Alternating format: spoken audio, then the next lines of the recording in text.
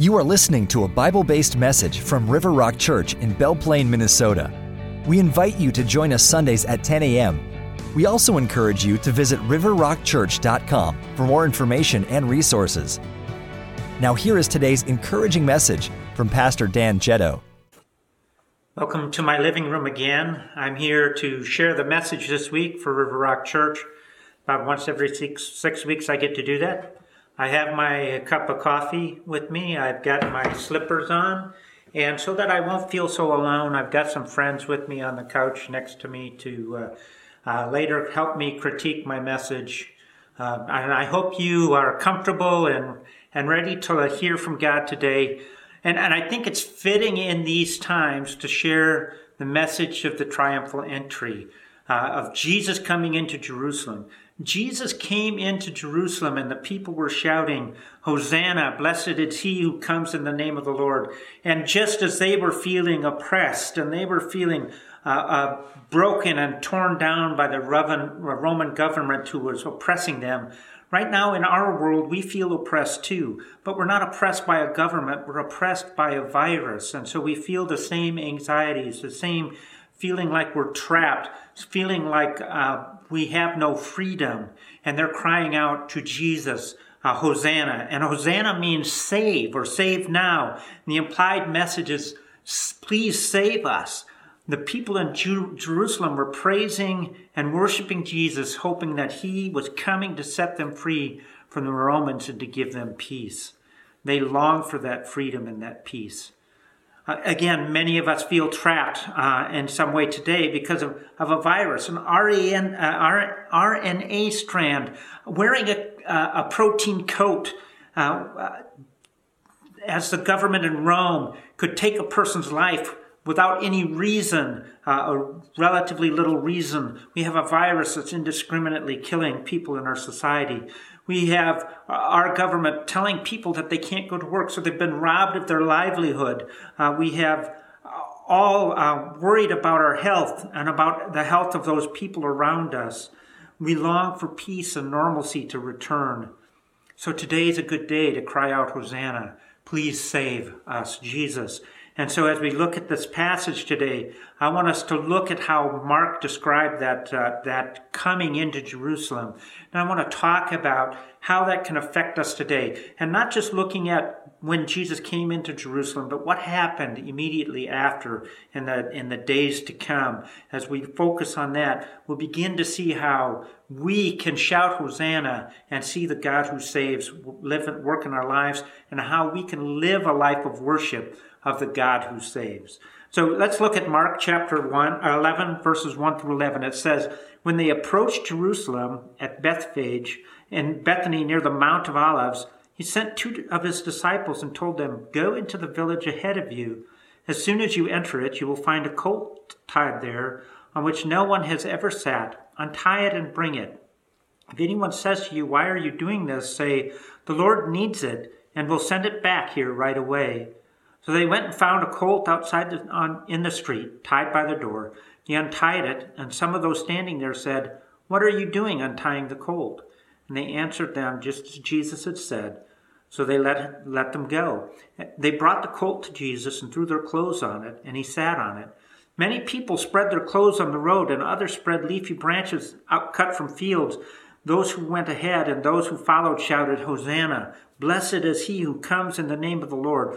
Blessed is the coming kingdom of our father David. Hosanna in the highest heaven." So as we look at this passage, we need to understand what's happening here, but also what's going to happen next. So what happens next? So Jesus comes in and there's this triumphal entry, and then he leaves the city and he goes back out for overnight. But the next day he comes in and he cleanses the temple. So he throws out the money changers and the people who were extorting others by selling them animals at exorbitant prices. And he challenges the priests for their price gouging because they're getting a cut of all these sales. And then later in this week, he's going to be betrayed by one of his friends. One of his disciples is going to sell him for money to the Pharisees and the Sadducees so that he'd be turned over. And then finally, at the end of the week, Jesus will be crucified, and we'll see that he dies on the cross for us, but then he is resurrected. And it's all because the crowd was disaffected. They were disillusioned. They didn't understand who Jesus really was. And when their expectations weren't met, they wanted to strike out at him. But what about those who were followers of Jesus? People like us and the people like his disciples. What about them? What did they see on this day? Well, they saw a king who comes in peace. A king who comes in peace. Jesus coming in peace. They saw people submitting to the authority of Jesus Christ, worshiping him as Lord, proclaiming him as their king. And they also saw people praise him as the God who saves, as the Messiah. Jesus proclaimed himself Messiah in this, and they were proclaiming him as Messiah. A week later, so when we come into Good Friday, what we call Good Friday, Jesus' followers will be devastated by his death. But then on Sunday, Easter Sunday, Jesus rises again and shows himself to them, and they are overwhelmed with joy and peace and hope, because now they really truly see that Jesus is a God who can save. Because he saved himself from death, he can save us. Jesus is a God who saves. He's the God that we should worship and live a life of worship as the God who saves. While some in this passage were crying Hosanna as a singular act of worship, the true believers were following Jesus, and that was just one part of a life of worship that they had begun to develop, and one which would continue as they meet the resurrected Jesus, and one which continues into eternity for those who believe. We will worship until time is no more, and then we will continue to worship. Worship, it's a way to live. That's my bumper sticker today. Worship, it's a way to live. Conversely, when we quit worshiping, we start dying. Our spiritual, emotional, and sometimes even our physical lives suffer because we lose hope, we lose the joy, we lose the peace that comes from being in the presence of Jesus. Acts of worship end. But a life of worship is eternal. And that's the point that I want to get across. And that's what I hope that we can strive to do, is to begin to live a life of worship as opposed to performing singular acts of worship. So let's look at the passage as we begin to tear this apart and look at the people who were crying Hosanna in the sense that they were believers. And the passage begins, first of all, with a couple of miracles. The first miracle, Jesus knows exactly where this colt is, and he knows exactly the response that the people are going to have when the disciples come to take the colt. And he tells the disciples exactly what to do, exactly where to go, and it happens exactly as Jesus said. It proves that he is the all-knowing God, that he is omniscient. Note that the owner and the owner's servants did not know or expect that Jesus was going to use this colt. And that's why they asked the questions, what are you doing? And the disciples have to answer them. But they let him untie the colt. They let them untie the colt and take the colt to Jesus. The second miracle is that the colt is completely submissive and allowed Jesus to ride him. Jesus in this miracle demonstrates that he is the God of all creation. He is the Lord of nature. And that this colt, which has never been ridden, never had anything on it before, lets Jesus get on him, and it peacefully is allowed to be led through the streets so that Jesus can come in as the King coming in peace. Now, I would not advise any one of us to jump on the back of an unbroken horse, donkey, colt, because they are going to try to violently remove you from their back and make you walk on your own 2 feet. I've seen it happen. I've experienced a little bit of that myself. But this was not the case with the foal. The colt was completely submissive. Now, the colt also is significant in itself in 2 different ways. One, when Jesus comes riding in on the colt, he fulfills a prophecy in Zechariah chapter 9, verse 9. And it says this in Zechariah, "Rejoice greatly, daughter Zion. Shout in triumph, daughter Jerusalem. Look, your king is coming to you. He is righteous and victorious, humble and riding on a donkey, on a colt, the foal of a donkey." Now, the religious leaders recognized the symbolism, and so did the people. And that's why they were crying out, Hosanna, and calling Jesus the Son of David, and talking about restoring the kingdom of David in Jerusalem. And the second part of that is that the colt symbolizes also that Jesus is coming in peace. If a king came riding in on a colt of a donkey, he was coming in peace. If he came in on a horse, he was coming as a conquering warrior. And so Jesus is coming as a king who brings peace to the people, not as a conquering warrior. Now he is, when he comes again, going to come as a conquering warrior. And we see that described in Revelation chapter 19, verses 11 through 13. And I'm going to jump to verse 16 too. And it describes this. "Then I saw heaven opened, and there was a white horse. Its rider is called Faithful and True. And he judges and makes war with justice. His eyes were like a fiery flame, and many crowns were on his head. He had a name written that no one knows except himself. He wore a robe dipped in blood, and his name is called the Word of God. And he has a name written on his robe and on his thigh, King of Kings and Lord of Lords." Jesus will come again as a warrior. He will come as a conquering king. He will come to conquer Satan and to put Satan and his minions into hell and all of those who did not follow Jesus. Jesus will come again. Now, when Jesus came as a king of peace, he brought hope. He brought joy. He brought peace with him. And we see this if we look at the Christmas story and you just listen to the song of the angels and what the angels proclaimed to the shepherds. And it said, the angel said this in Luke chapter 2, verses 10 through 14. "But the angel said to them, 'Don't be afraid, for look, I proclaim to you good news of great joy that will be for all people. Today in the city of David, a Savior was born to you.'" Remember Hosanna? God who saves was born for you, who is the Messiah, the Lord. "This will be a sign for you. You will find a baby wrapped tightly in cloth and lying in a manger." Suddenly there was a multitude of heavenly hosts with the angel praising God, saying, "Glory to God in the highest, and peace on earth to people he favors."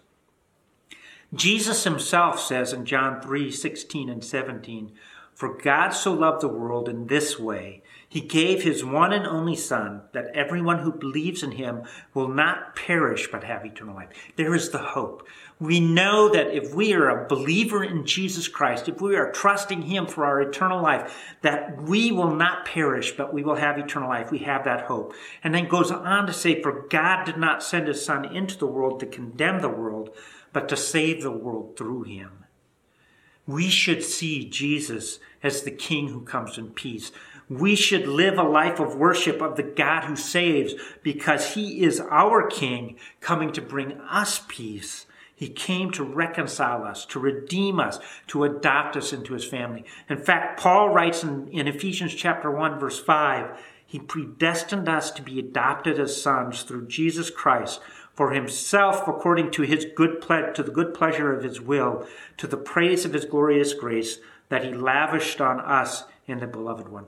God wanted to adopt us as his children. He wanted to bring us peace. He wanted to reconcile us to himself because we were sinners who were separated from God. And Jesus takes away that separation. And he brings peace. He brings peace to us between himself and between us and God. He is truly worthy of a life of worship. It's the God who saves, the King who comes in peace. Now, the rest of the passage describes the actions of the people worshiping him. And it says they were throwing down their cloaks in front of him and placing branches in his path. And this is a sign of humility and submission and a statement that they believe that Jesus is the Messiah and that he is their King. Now, there's only one other place in Scripture where we see this type of action, and that is in 2 Kings chapter 9, verses 11 through 13, and it's with the king Jehu. Now, Jehu was sent to wipe out basically all of Ahab's family, if I remember correctly. But the prophet Elijah had called Jehu aside at one point, and he gave him a message from God. And in verse 11 through 13, this is a response when Jehu was asked by his people what Elisha had said to him. And when Jehu came out to his master's servants, they asked, "Is everything all right? Why did this crazy person come to you?" That's what they're calling the prophet. And then he said to them, "You know and their ranting." But they replied, "That's a lie. Tell us," because they saw right through him. So Jehu said, "He talked to me about this and that and said," and it's funny how he throws this in at the end, "This is what the Lord says, I anoint you king over Israel." And each man quickly took off his garment and put it under Jehu on the bare steps, and they blew the ram's horn and proclaimed Jehu is king.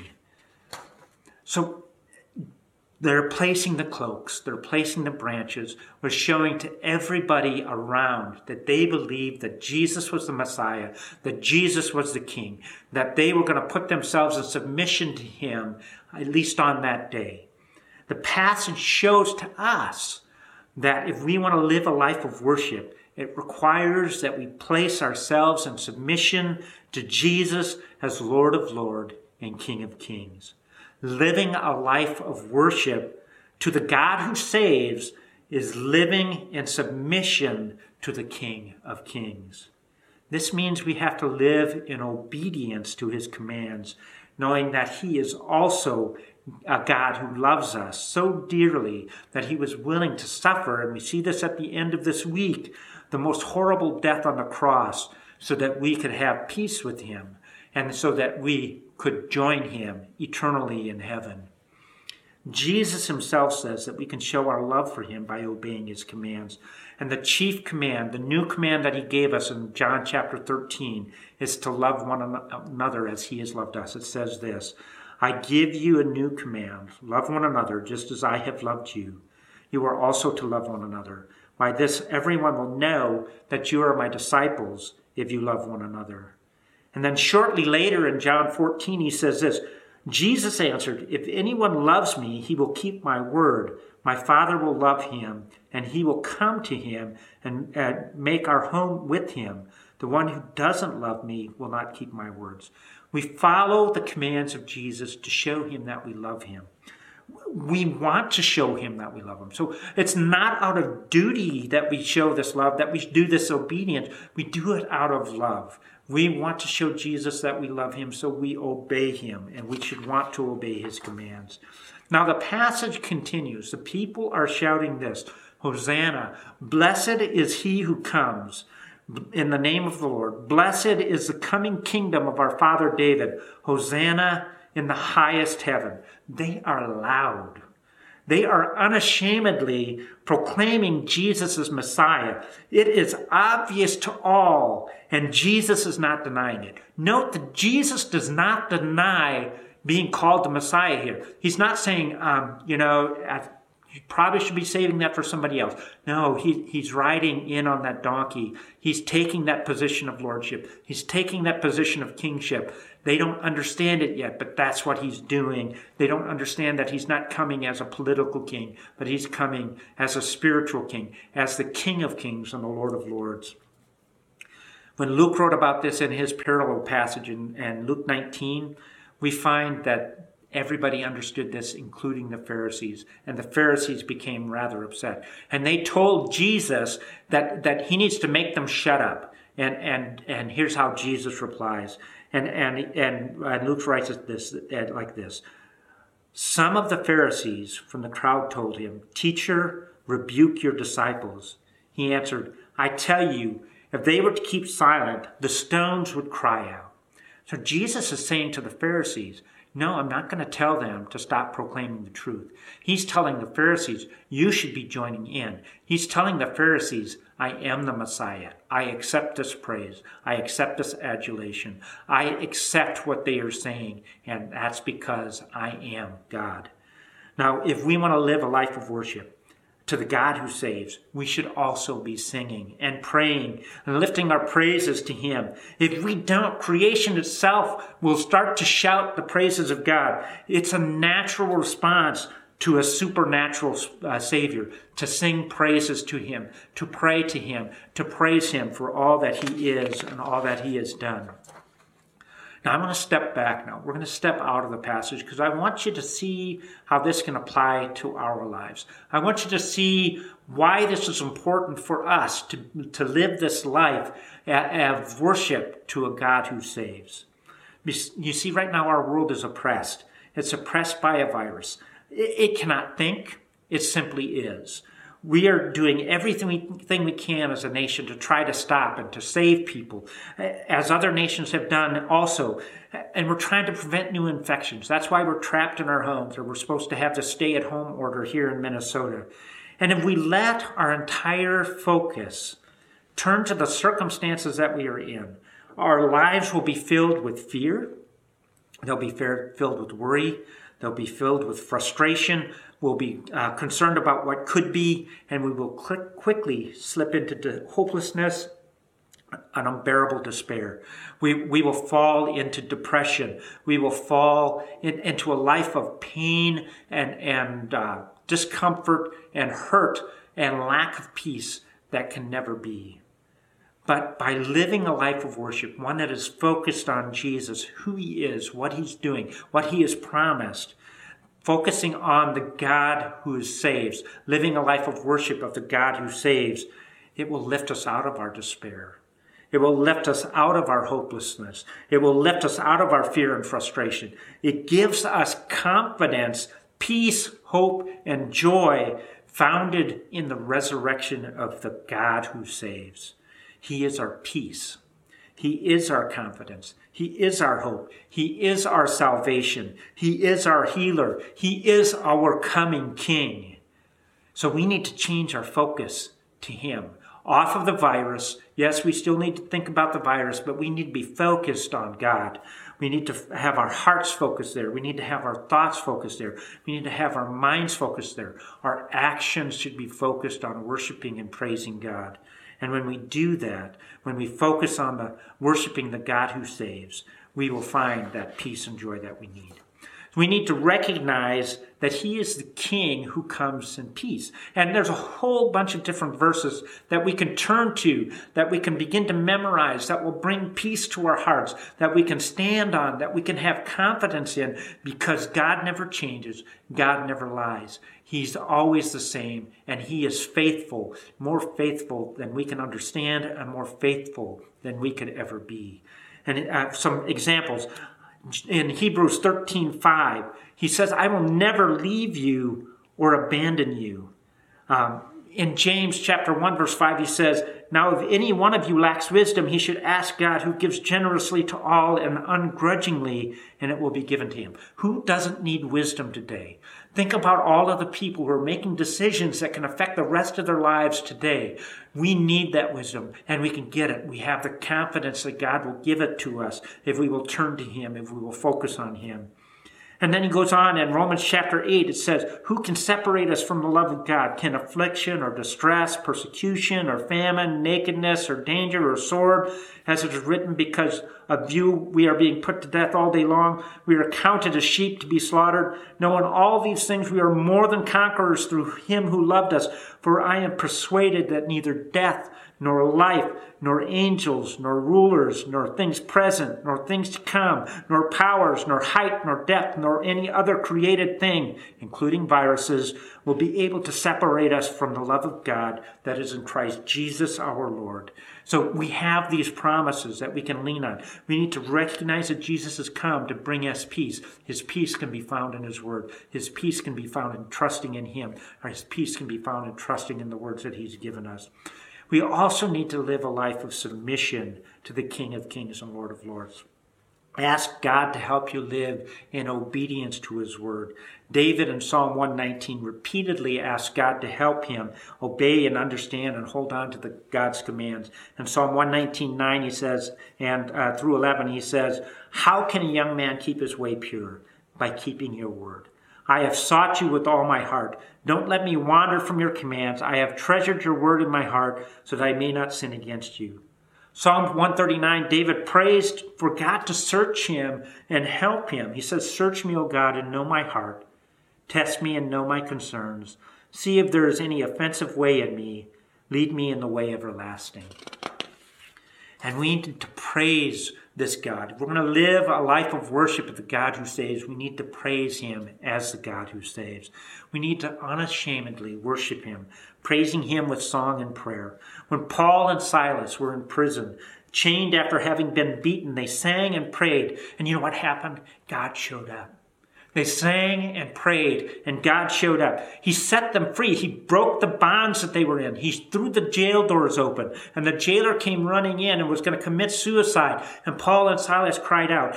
God showed up. Not only were they freed, but the jailer and his family were saved. The jailer and his family came into a personal relationship with Jesus Christ and received eternal life that day.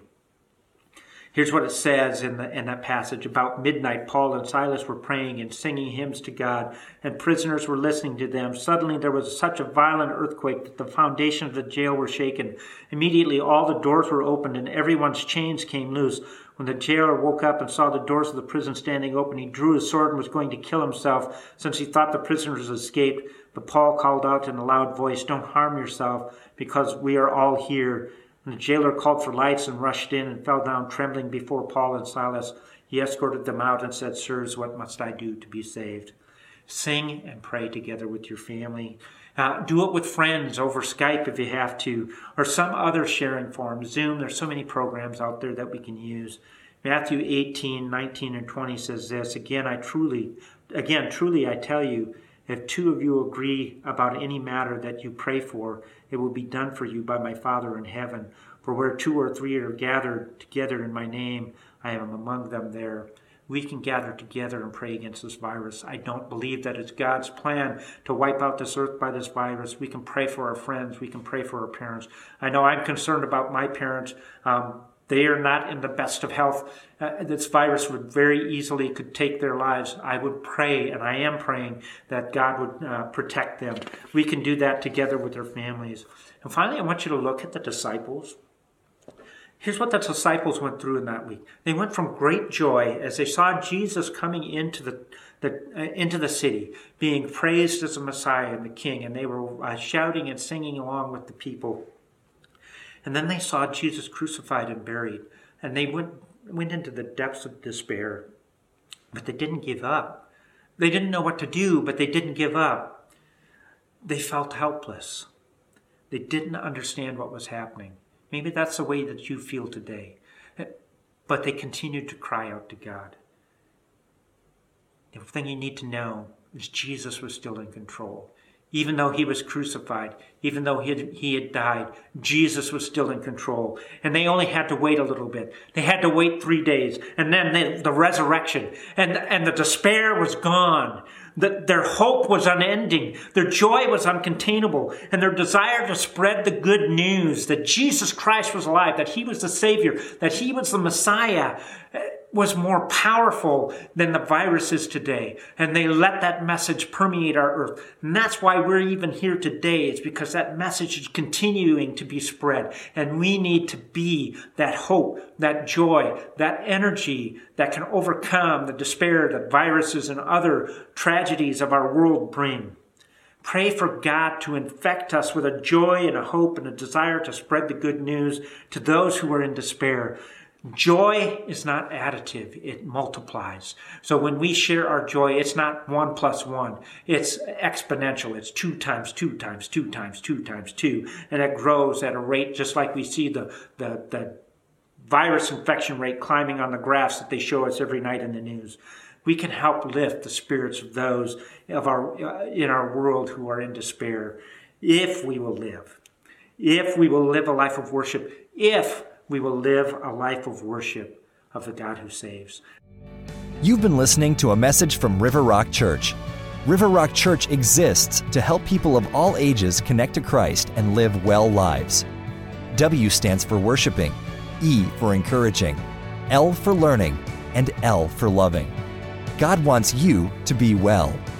Visit riverrockchurch.com for our latest news and to access resources to help you and the people you care about live well lives.